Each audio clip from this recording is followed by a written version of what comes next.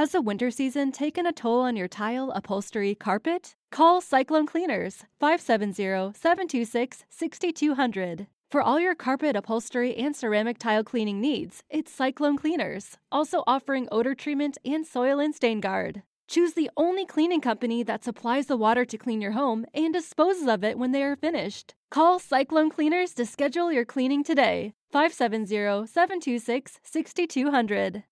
This is Cruise Radio. Now more than ever, you should consider trip insurance for any kind of trip you take, not just cruises. Get a free quote at tripinsurance.com. Broadcasting from the tripinsurance.com studios in Jacksonville, Florida. This is Cruise Radio. Hey, how's it going? My name is Doug Parker. Thank you so much for checking out this episode of Cruise Radio. We have staff writer Richard Sims standing by with Cruise News this week, and also Mr. Art Sabarsky. We normally have an annual chat with Art about the state of the cruise industry. Last year we skipped that because of obvious reasons, but we had a chance to catch up with Art on Celebrity Edge a couple of weeks ago, so we'll get our conversation in just a little bit. But first, Cruise Radio News, the daily 3 things you need to know, found at the Cruise Radio News podcast opposite of this, or on the Cruise Radio YouTube channel. All right, staff writer Richard Sims is here with news. Hello, Richard. Hey, Doug. It's been 16 long months, but a lot of ships are now back into service. You know, basically at this point, every line is either sailing or about to sail. Holland America headed to Alaska on Saturday. The very next day, Princess Cruises took their turn up to Alaska. Norwegian isn't sailing out of the U.S. yet, but the Jade, which is, as everybody who knows me knows, the sister to my very favorite ship, the Gem, it sailed out of Greece, and Norwegian will start sailing out of the U.S. later this year, I believe in September. Bahamas Cruise Line is sailing, so basically pretty much everyone's up and running. This is right now more ships than we have seen sailing in, 16, 18 months, which is an amazing, amazing thing. Yeah, it looks like Norwegian's going to have their first ship, I think August 7th, from Seattle with Encore up to Alaska. Oh, right. I forgot about them sailing to Alaska. You're right. So the CDC in Florida, this lawsuit's been going since around April or so. Has it ended yet? And what's the latest? I don't think it's ever going to end, honestly. You hear stories about how litigation takes years and years and things get caught up in, appeals and all that. The thing is, from the point of view of cruisers, this entire lawsuit is pretty much irrelevant at this point, and here's why. So the latest is that, the appeals court said that the conditional sail order couldn't be upheld and that it was overruled, but the cruise lines are all saying, we don't care. Between the CDC and us over the last year, we have worked out the protocols that work for us. We've worked out ways to keep our passengers safe. And so we basically want to continue following these protocols. You can say that they have gone from, they used to be regulations. Now they're basically recommendations, but the cruise lines don't care. They are coming forward. Carnival came out the other day and said, yeah, this is working. This is how we keep our people safe. So in many ways, the lawsuit seems sort of irrelevant. One of the things they did do, though, the CDC sent out a letter as soon as this kind of went into effect, asking cruise lines to tell them about any ships that are voluntarily complying with the CSO, the conditional sail order. Ships that aren't voluntarily sailing, they'll probably look at a little closer. They're going to be classified gray. We used to have this system where it was like a ship was either green or red, and I think they even had yellow in there. Now they're adding a new classification that's gray. That is for ships that do not literally say that they are going to comply with the recommendations. And the CDC's status on those ships will basically be that they cannot guarantee that the people on board or the communities that they visit will necessarily be safe because they're not following the recommendations that have been put in place. So, that's kind of where we stand. So far, though, like I said, the cruise lines want this. The cruise lines know that they have to get this right. They have to keep their passengers safe. The last thing they want is an outbreak. So they're kind of pretty much thrilled to be working with these recommendations. Yeah, and I guess if nothing else, the whole lawsuit kind of opened up that dialogue between the CDC and cruise lines that was radio silent for months. I agree. I think the one good thing to come out of this was that it sort of moved things along faster. Once the lawsuit came into effect, whether you agree with the lawsuit, disagree with the lawsuit, no matter how you feel about it, it's almost impossible to deny that as soon as that lawsuit started, we heard about, many more meetings. We heard that the cooperation was happening, and we did eventually get to the point where ships started sailing. So no matter what else happens, that good came out of the lawsuit. But as far as what's going on now, it seems to just really be kind of, like they're just butting heads against each other. And the cruise lines are like, yeah, do your thing. We're good. And speaking of cruise ships sailing again, it looks like England has greenlit sailings for more than just their seacations. This is still more good news for the cruise industry, but especially for people sailing out of England. Up until now, P&O, which is a division of Carnival Corporation, they were basically doing their version of cruises to nowhere. They would sail around the coast of England. And, this sounds like I'm dissing England, which I'm not. Lovely country. I'm sure a cruise around the coast of England would be awesome. But if you live in England, you probably want to go somewhere else. And so they will now be able to do that. And immediately P&O jumped on this and sent out a tweet and emails saying that they're going to start doing international sailings as of September 25th on both Britannia and their newest ship, Ionia. I'm not quite sure how to pronounce it, but both ships will begin doing international sailings. So the people of England will be set free to go to other countries. Very cool. And Disney has announced not only a return to sea, but also some interesting, protocols for people who are going to be sailing on board. Yeah, this is okay. So long before sailing started, a lot of people talked about what they didn't want. I will not go on a cruise if I have to wear a mask. I will not go on a cruise if this, that, and the other thing are put in place. And of course, for the most part, what we've seen is that cruising is pretty normal. You've done several cruises and you've written extensively about how on the ships that you've been on, it's been pretty normal. Mm-hmm. Disney is going to be a slightly different story. And this isn't particularly surprising because, the vast majority of the people who cruise on Disney ships are doing so with kids. That's part of the whole appeal. So Disney is not requiring vaccinations. They're recommending them. But that, of course, means you're going to have a lot of unvaccinated, especially kids, on board. So what that means is unvaccinated guests will have to have a PCR test before boarding. What's kind of cool is Disney has actually arranged with a third-party provider to get the tests at what might be kind of a cheaper. We've seen like $100, $150, $165 for PCR tests. If you get it through Inspired Diagnostics to go on a Disney cruise, they're only going to charge you $98.33 per test. Now, of course, that's still expensive. If you're traveling with 3 or 4 kids and you still have to, get those tests done, that's going to be $400, but it's cheaper than it would be otherwise. You don't have to get it through that vendor. You can get your own, but, this way you get a little bit of a price break. On embarkation day, anybody 12 or older who isn't vaccinated, they're going to have a PCR test done there on the spot, and that's going to cost them $65 for each unvaccinated guest, and that'll just basically go directly onto their onboard account. Everybody has to have travel insurance that meets very specific requirements in case they happen to get sick. Here's the big thing. Masks will be required indoors. Unless you're eating, drinking, or in your stateroom, you will have to have a mask on when you're anywhere indoors on the ship. That's true for anyone 2 or older.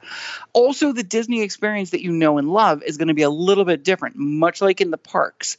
They don't really have the kind of thing where you get to have up-close interactions. In other words, if you go on a Disney ship right now, your kid ain't going to get to hug Cinderella. They'll be able to wave to them from a distance.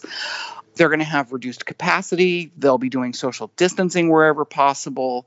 Castaway Cay, the good thing there is you won't have to wear a mask unless you're indoors. One of the other cool, kind of weird, interesting things is every time you go to Castaway Cay, they have this 5K that people love participating in. You do this 5K and you get a medallion, the whole 9 yards.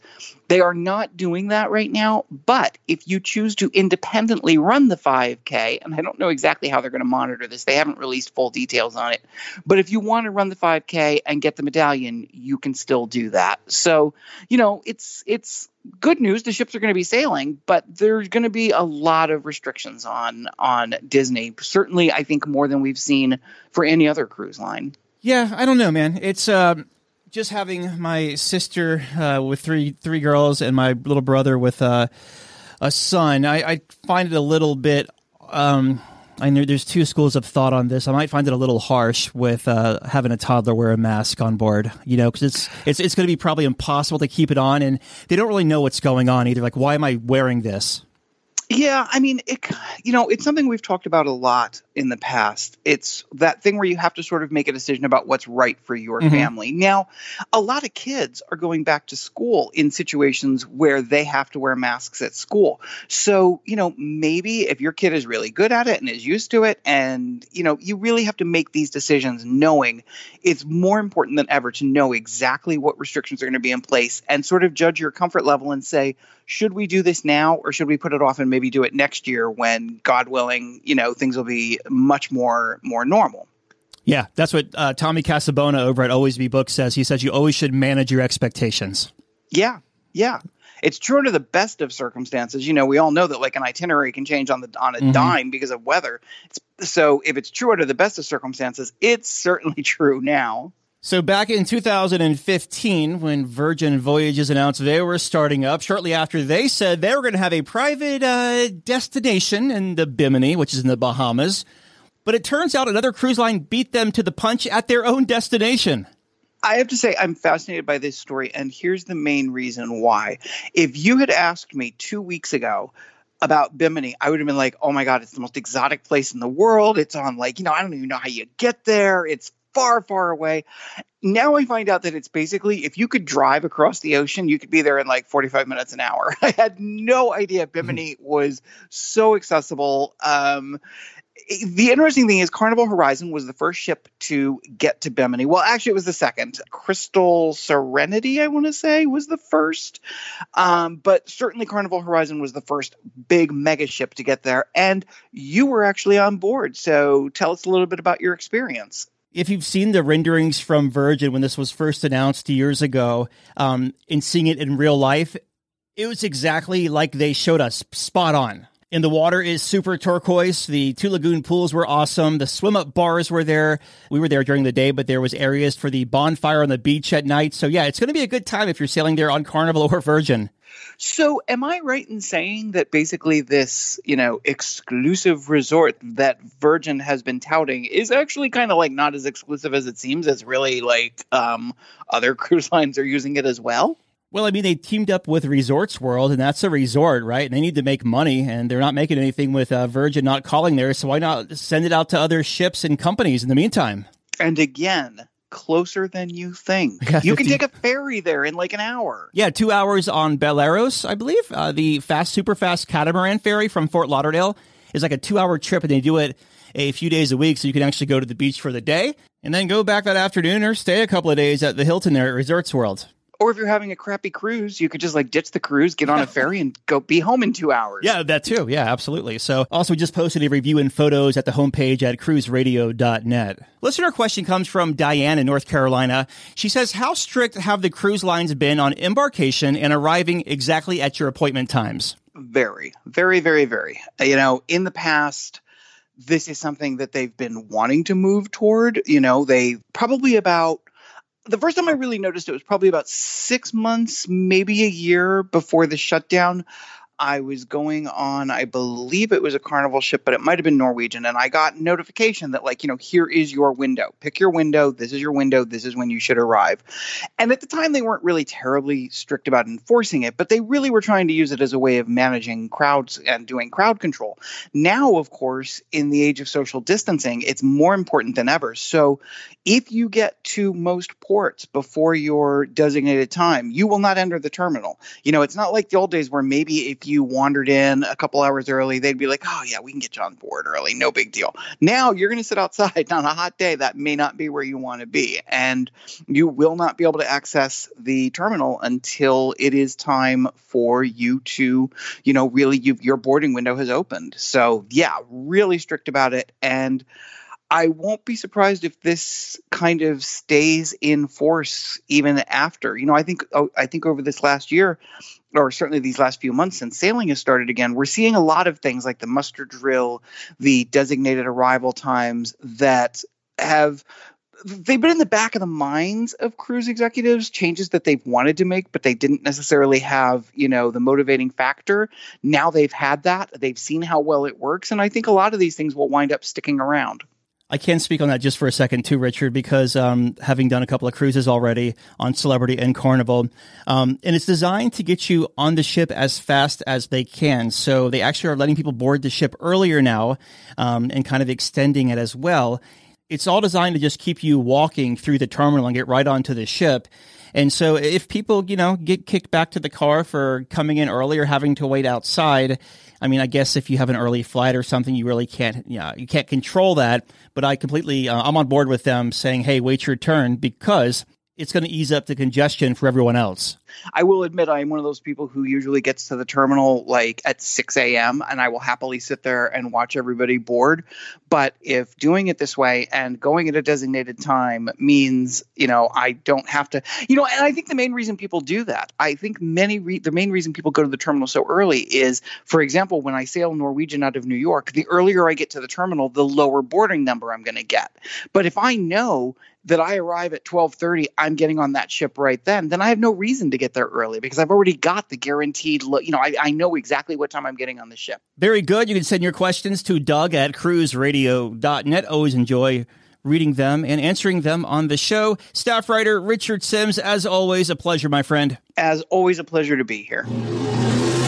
From the cruise industry shutdown to the restart, we've been with you every step of the way, online and on demand at cruiseradio.net. A big question we get at Cruise Radio is, how do I know if I need trip insurance? Simple answer. If you're getting on a plane, taking a road trip, or getting on a cruise ship, you need to have travel insurance. Hey, it's Doug Parker from my friends at tripinsurance.com. Not only does tripinsurance.com protect your vacation investment, but it also gives you peace of mind in case anything were to go wrong on your trip.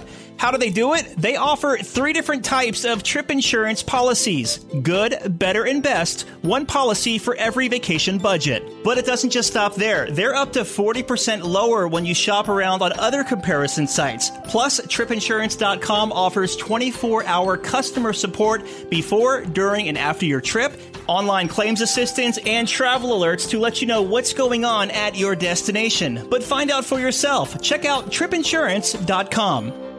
You're listening to Cruise Radio, the trusted voice of the cruise industry. A few weeks ago when I was sailing Celebrity Edge, which was the first cruise ship to leave from Florida on a 7-night cruise to the Western Caribbean, I had a chance to catch up with a former cruise line executive from Norwegian, Celebrity, and Crystal, Art Sabarsky, and I started the interview by asking him to give the listeners not familiar with him a little bit of background about himself. I've been in the cruise industry since 1983. I started off handling the advertising for Sitmar Cruises, which was bought by Princess in 88. And then I joined Crystal Cruises right in the beginning of the company in 1988. I was the original senior VP of marketing for Crystal. I was there to bring out the first 2 ships, Crystal Harmony and Crystal Symphony. I moved on from there to a similar position with Celebrity Cruises, where we are right now. And I was there for a couple of years. That was when Royal Caribbean bought us. It was an interesting time. It worked out great for me.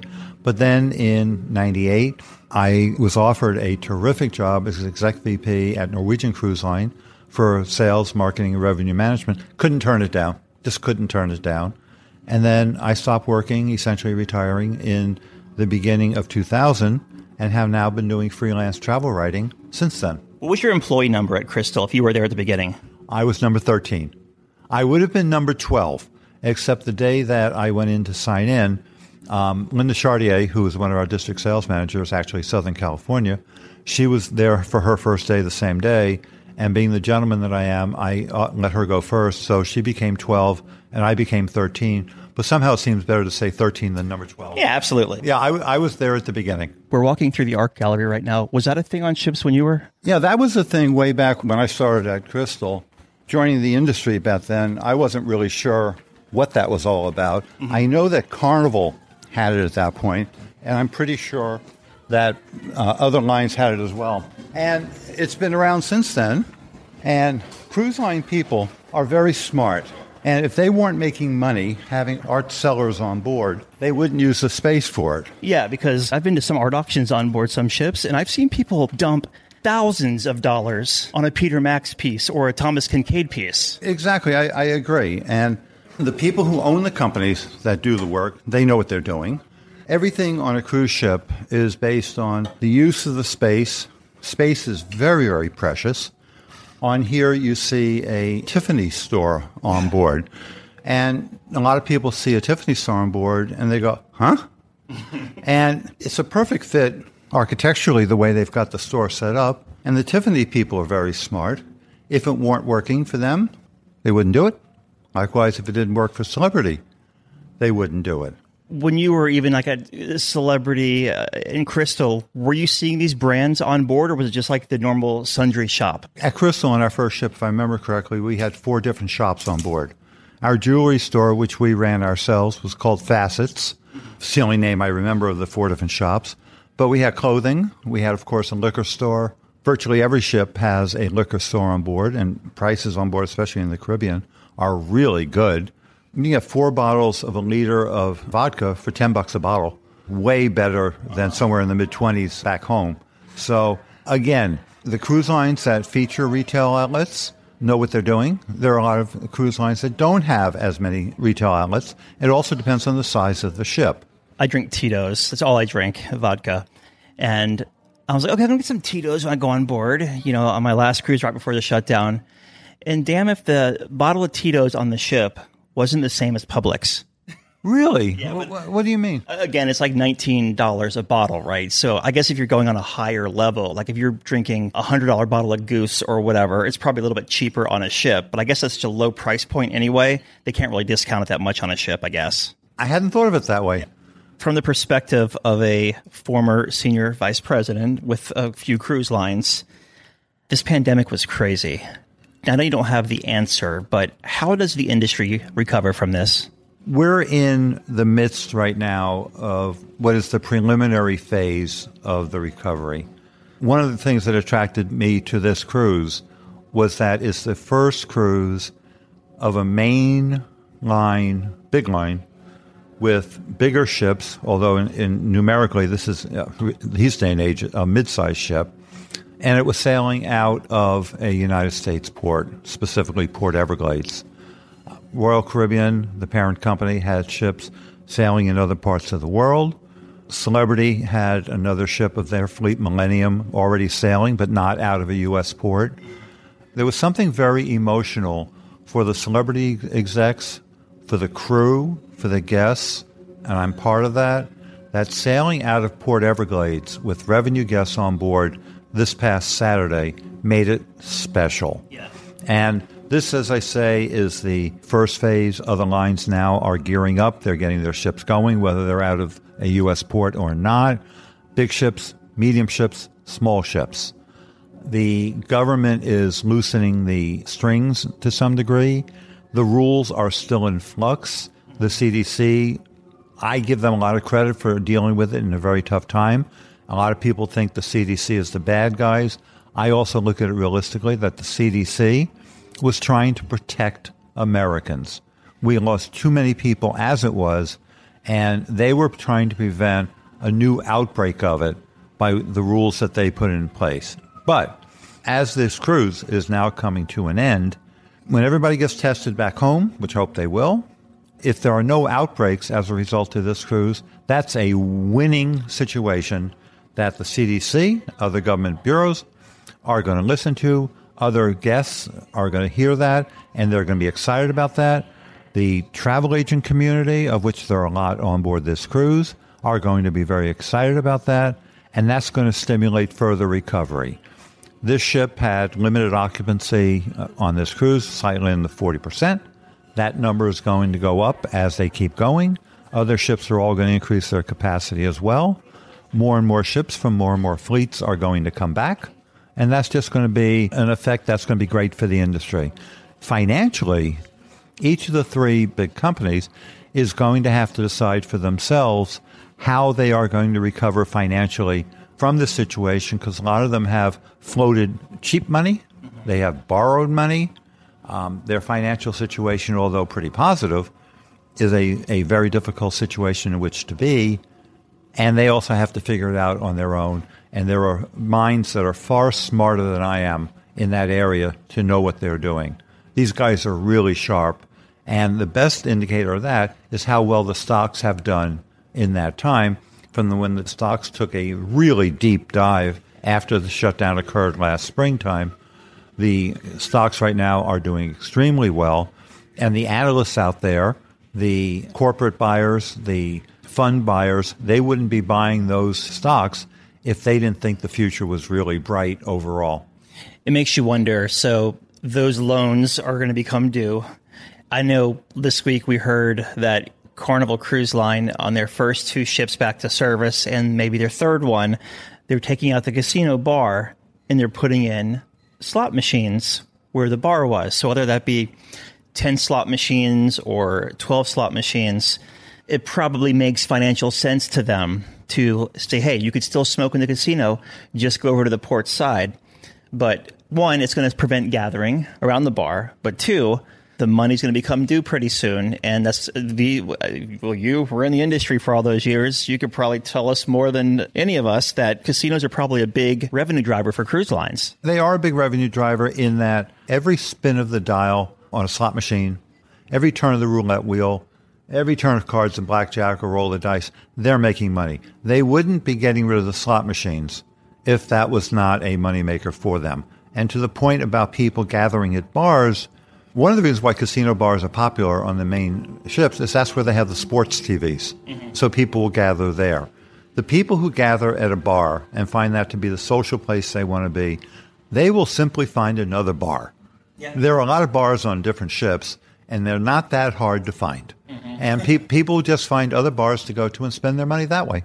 I'm just wondering, like, what else they might be doing. Like, I wonder if we're going to see maybe specialty restaurants get dialed up a little bit as far as the pricing goes, or if we're going to see drinks maybe inch up a little bit.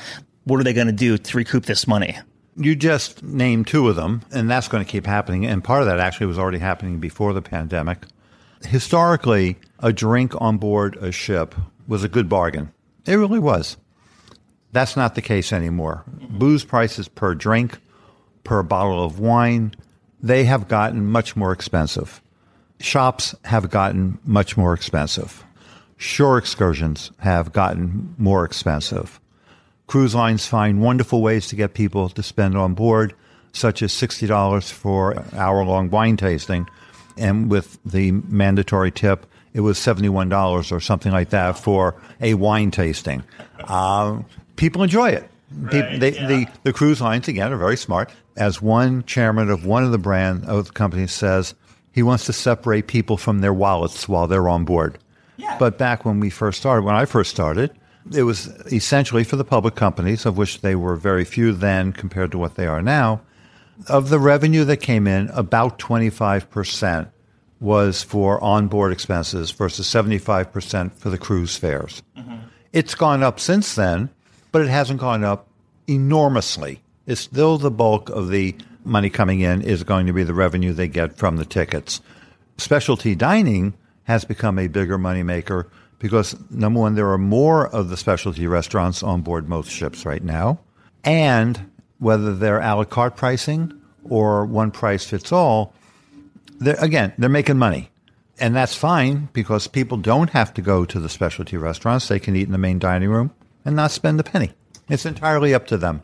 I would be more apt to do something like a whiskey tasting or even a craft beer tasting, something like that. I'd pay $20-$25 for that for an hour or whenever. And you have a few drinks there and maybe get a voucher for one later on the cruise or something, I think that's a very good idea. My favorite was on an Alaska cruise. They did a beer tasting from Holland America. Yeah, I love that one. And that was great because there you are sailing and you've got these incredible mountains on both sides of you with snow on them. And you're sitting on the covered upper deck trying different kinds of beer. It was really well worth it. The idea of the voucher is something that you ought to propose to your colleagues at the different cruise lines, because I haven't seen that actually. But again, it's another way. It's 2 things. One, people look at the cruise experience, whether it's 3, 4, 7 days or longer, and they fill in the time with different things to do. Some people do very little. Some people want every hour filled up. And when the cruise lines provide things for people to do with those hours that fill up, whether it's a trivia contest on any number of subjects where there's always bar service available, or whether or not those are activities that they charge for, people will find a way to fill up essentially for a 7-day cruise. 7 nights is 168. The cruise, because you don't get it on at the beginning, is, let's say, about 160 hours. You got 7 nights, let's say 50 hours of sleeping. You still have about 100 hours to fill up. And yes, you can do it where you don't spend another penny while you're on board, with the exception of tipping, which is a really good thing to do a lot of for the crew because they work so hard. You're going to find other things to do during that time. And it's really hard to walk off with a zero bill. But it's up to each individual guest to figure out what they want to do. When you're traveling solo against when you're traveling with a significant other, do you find that you're doing different things, or is your routine pretty much the same? And it doesn't matter who you're traveling with, yourself or with someone? I could answer that in part, but I don't want to disclose my personal life when I'm traveling. But I know what you mean. Okay. All right. I get that out of the way right up front. Yes, because the travel world, strangely enough, the travel world is really not, strangely enough, set up for single people. The traveling world is set up mostly for couples. I mean, there are no tables for one set up that way. If you go into a restaurant on board if it's open seating, and obviously there are 2 table settings there, they will take 1 table setting away, and you have the table for yourself. You go to the Ocean View Cafe on here, which is probably the best Lido Cafe of its type that I've seen. It's just great. You're on your own. You go to the show, you're on your own until you meet people. Cruising is very social. It's hard to be a total curmudgeon and not meet anybody during the course of a cruise. But it's possible.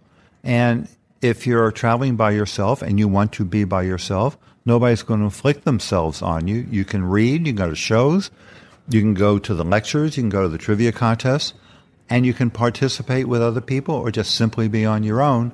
And yes, I find I do different things.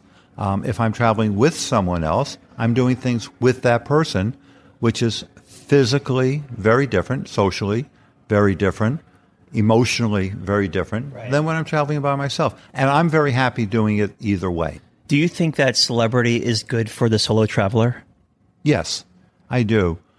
I don't think they specifically cater to the solo traveler, except for some of the ships now that have single rooms for single people. I don't think anybody's business model is based on single people. It's based on one price for the room. For the most part, there's a single supplement, and that's the way. The world is set up. The hospitality world is set up that way. The older the audience on the ship, the more likely you are to have singles. When they're younger audiences, you get single people, but they're traveling together. That's different. You're talking about a person just traveling by themselves. There are certain cruise lines that are more known for that. Women are more likely to travel on their own because it's an extremely safe environment for women to travel by themselves. They feel safer there than they usually do at a land-based hotel, for example. Men, by and large, just sociologically don't tend to travel by themselves. They should on a cruise because there's just so much to do. I asked that selfishly because I had a listener question asking me if I thought Edge was set up for a solo traveler. He said he just travels solo. And my thought is yes. Oh, sure. I don't think it's physically set up specifically any different than any of the other lines that have 8, 10, 12, 15, 20-something ships. I really don't think that any of those ships would be specifically, or brands would be specifically identified as being for solo travelers. So, like, here we are. We're just in the hallway on 5, and if you're a reader, or whether you have your book there, or, crosswords, whatever you want to do, email on your iPad, there's a lot of little nooks, whether it be outside of like Eden, where we sat for lunch yesterday. I didn't even know that was there until yesterday. Neither did I, by the way. But there's all these, like, you have Eden, you have where we both been at different times. Is it called El Baccio? Cafe El Baccio, which is a great place. It's really a coffee shop in a lot of ways. It's an open space area right in the middle of the traffic area on deck 4. They're open very early, and they stay open fairly late. They have coffees, they have espressos, cappuccinos, they have every variety that you want. They have cold drinks, they have sodas, different kinds. They have juices. They have great table service, very prompt, very quick. Prices are very reasonable compared to even a Starbucks back home. Everybody knows Starbucks. And it's the ocean-going version to a great degree of a Starbucks. They have free pastries. They have free snacks all throughout the day. Our group has been hanging out there. It's a great meeting point. And again, I say it's an open area, meaning that you can just walk from the main walkway right in. You don't have to go through a door. There are a lot of people that don't want to go through a door because they feel like a door is a barrier to it. El Baccio is a great place, and you just walk in and out with no problem. Going back to a couple of conversations ago, we were talking about drinks on the ship being expensive if you don't have a drink package. So I was on Norwegian, and not to shit on Norwegian, but I was in Cagney Steakhouse, and I got a Tito's and soda, and it was $16. Now, I just told you can buy a bottle of Tito's for $19. One drink wasn't a double. $16. So that goes to show you that there's probably, if you're a drinker, the value is getting a drink package on NCL or picking it as a perk. There is no doubt in any way, shape, or form that if you're a drinker, that you'd be better off buying whatever drink package they offer. You have to do the analysis of that. Some of the drink packages that I've seen are priced so ridiculously that you have to have 5, 6, 7 drinks during the course of the day to break even. Right. To me, that's a lot of drinks. I'm not going to start drinking at 9 a.m. Just to do it. And a lot of people are also very smart. They find that on an itinerary, particularly in the Mediterranean or Alaska, whatever, where you're in a port every day, that the drink package is not as viable because you're off the ship so much of the time. The amount of time that you're on board the ship to be able to buy into the drink package may not be cost efficient. On here, where they have the included package, with the fare, you get the different levels, classic level or the premium level. And there are a lot of people, I think including yourself, that buy the drink package before the cruise. Mm-hmm. And once it's spent, it's spent. A lot of people don't think of that as a cruise expense.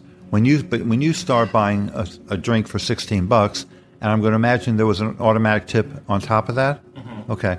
That's nearly $20 a drink. That's expensive.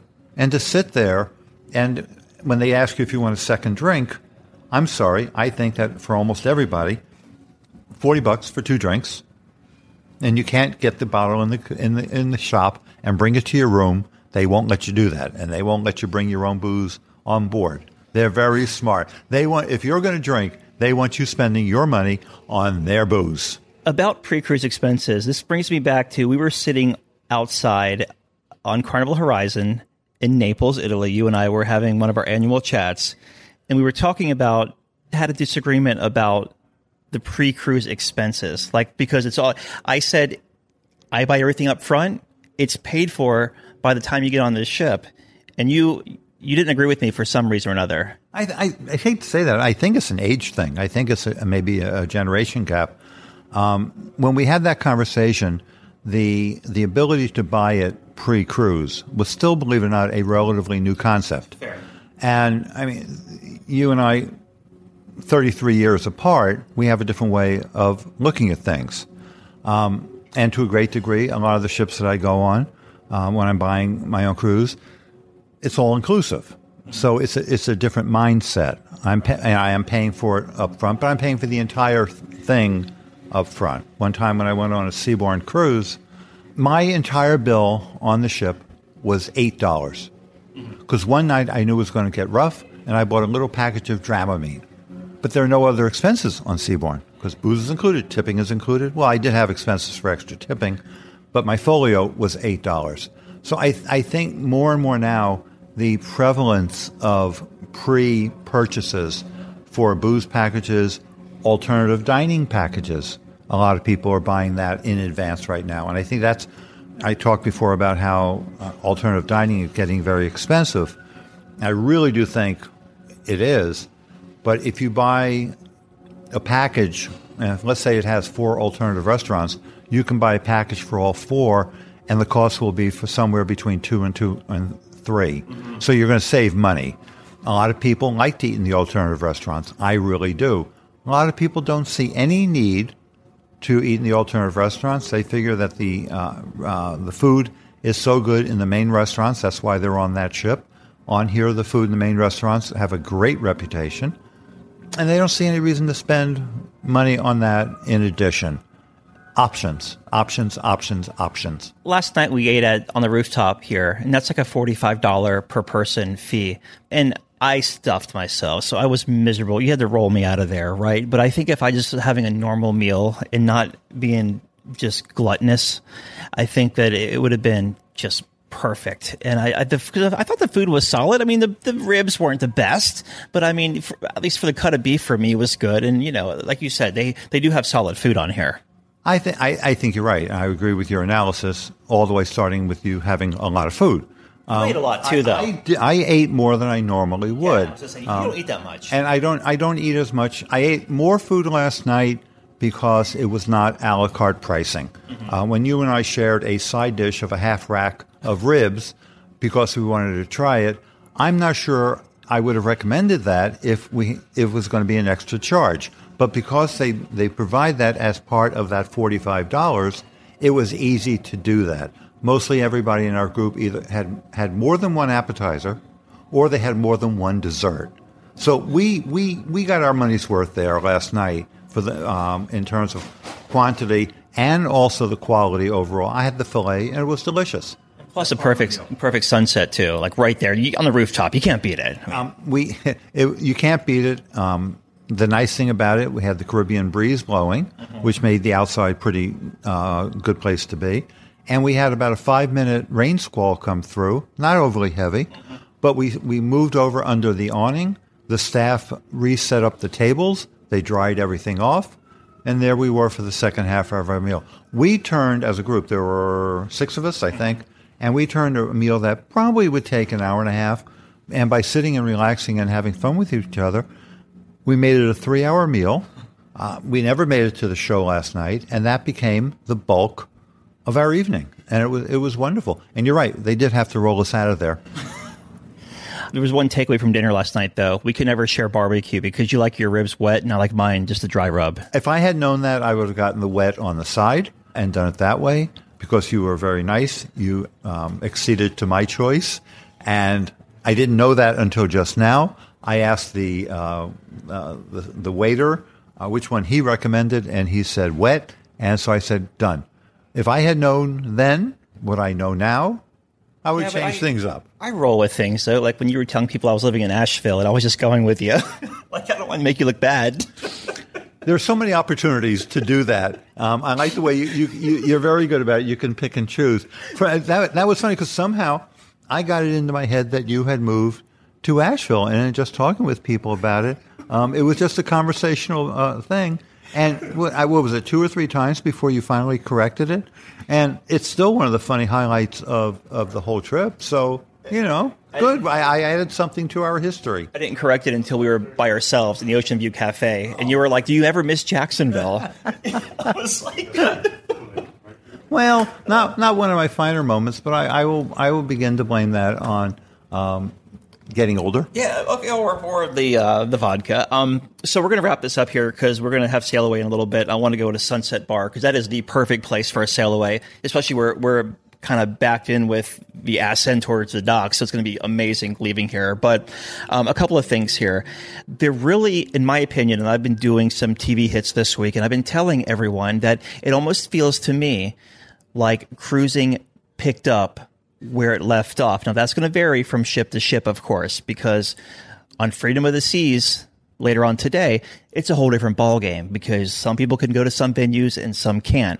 But with this ship sailing fully vaccinated, it's just like we got off the ship 15, 16 months ago for me.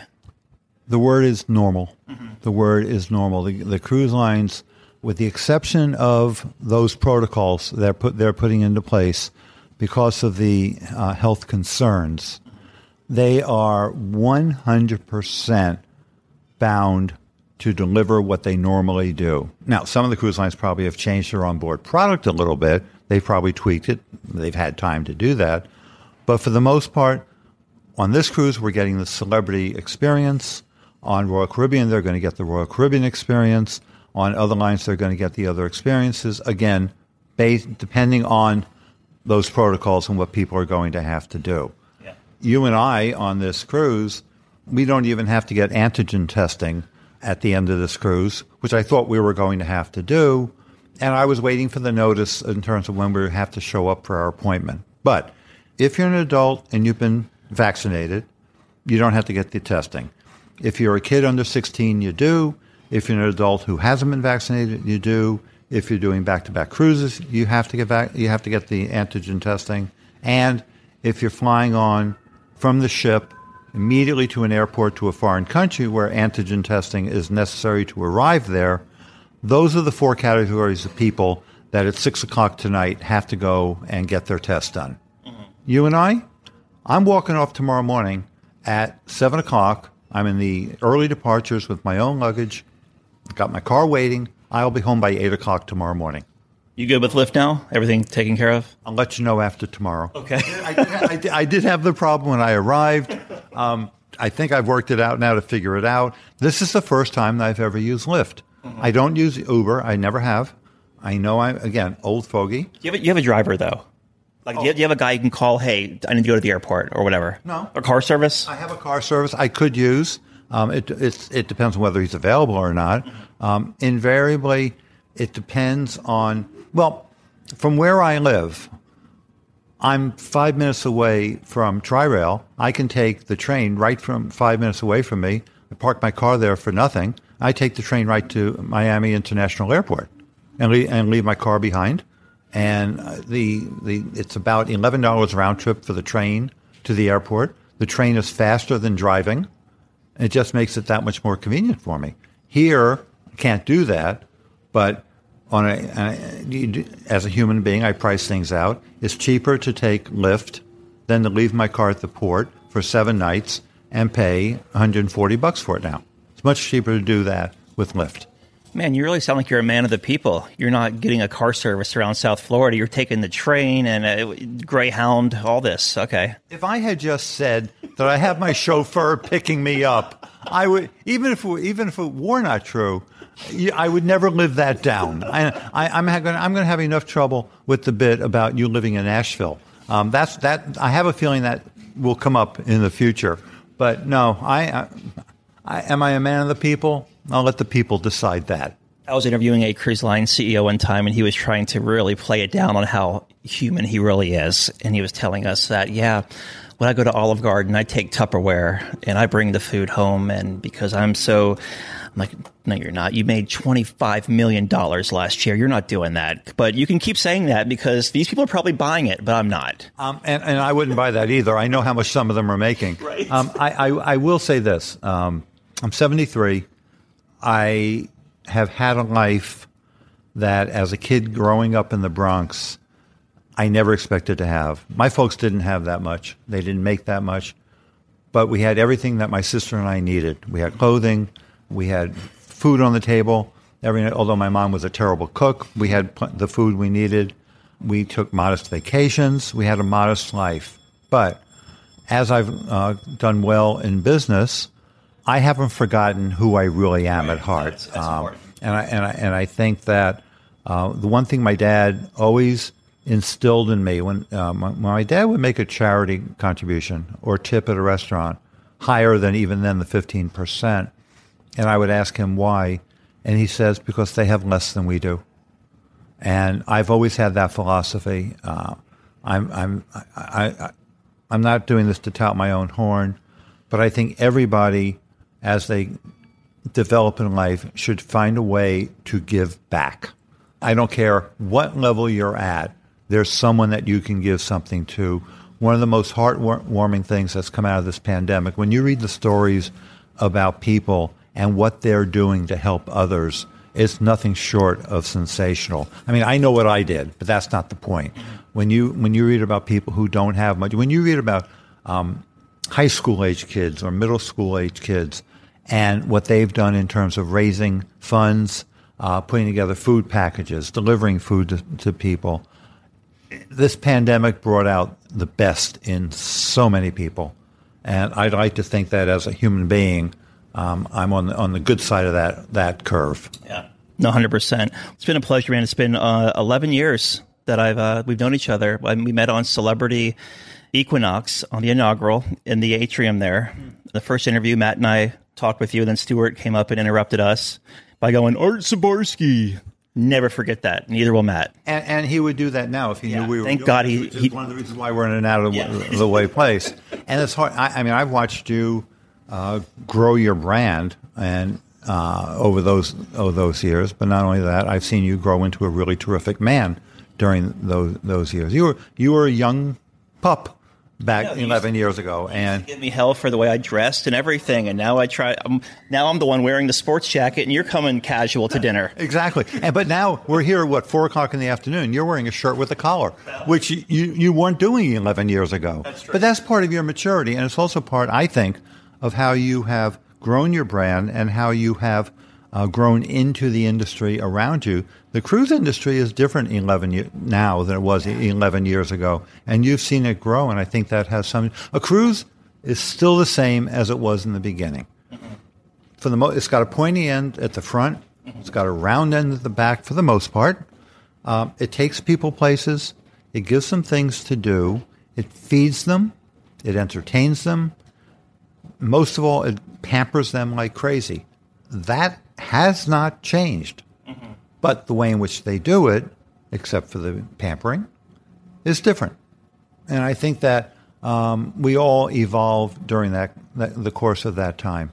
Art Sabarsky, as always, my friend. I value your friendship, and thanks again. My pleasure. Always. All right, Dougie, let's see what we got for you, buddy. Cruise Radio is produced at the TripInsurance.com studios in Jacksonville, Florida. Get cruise news, ship reviews, and money-saving tips every Thursday on Cruise Radio. If you've enjoyed this episode, please subscribe to the show. If you want to help spread the word, give Cruise Radio a 5-star review. Find Cruise Radio where you listen to your favorite podcast or online at cruiseradio.net. I'm your announcer. Waiting on a tax return? Hopefully it ends up in your hands. Fraudulent tax returns due to identity theft increased by 30% in 2023. If you're in a bind this tax season, LifeLock can help. Our U.S.-based restoration specialists are experts dedicated to helping solve your identity theft issues. And all LifeLock plans are backed by the $1 Million Protection Package. So we'll reimburse you up to the limits of your plan if you lose money due to identity theft. Help protect your information this tax season with LifeLock. Save up to 25% your first year at LifeLock.com/aware.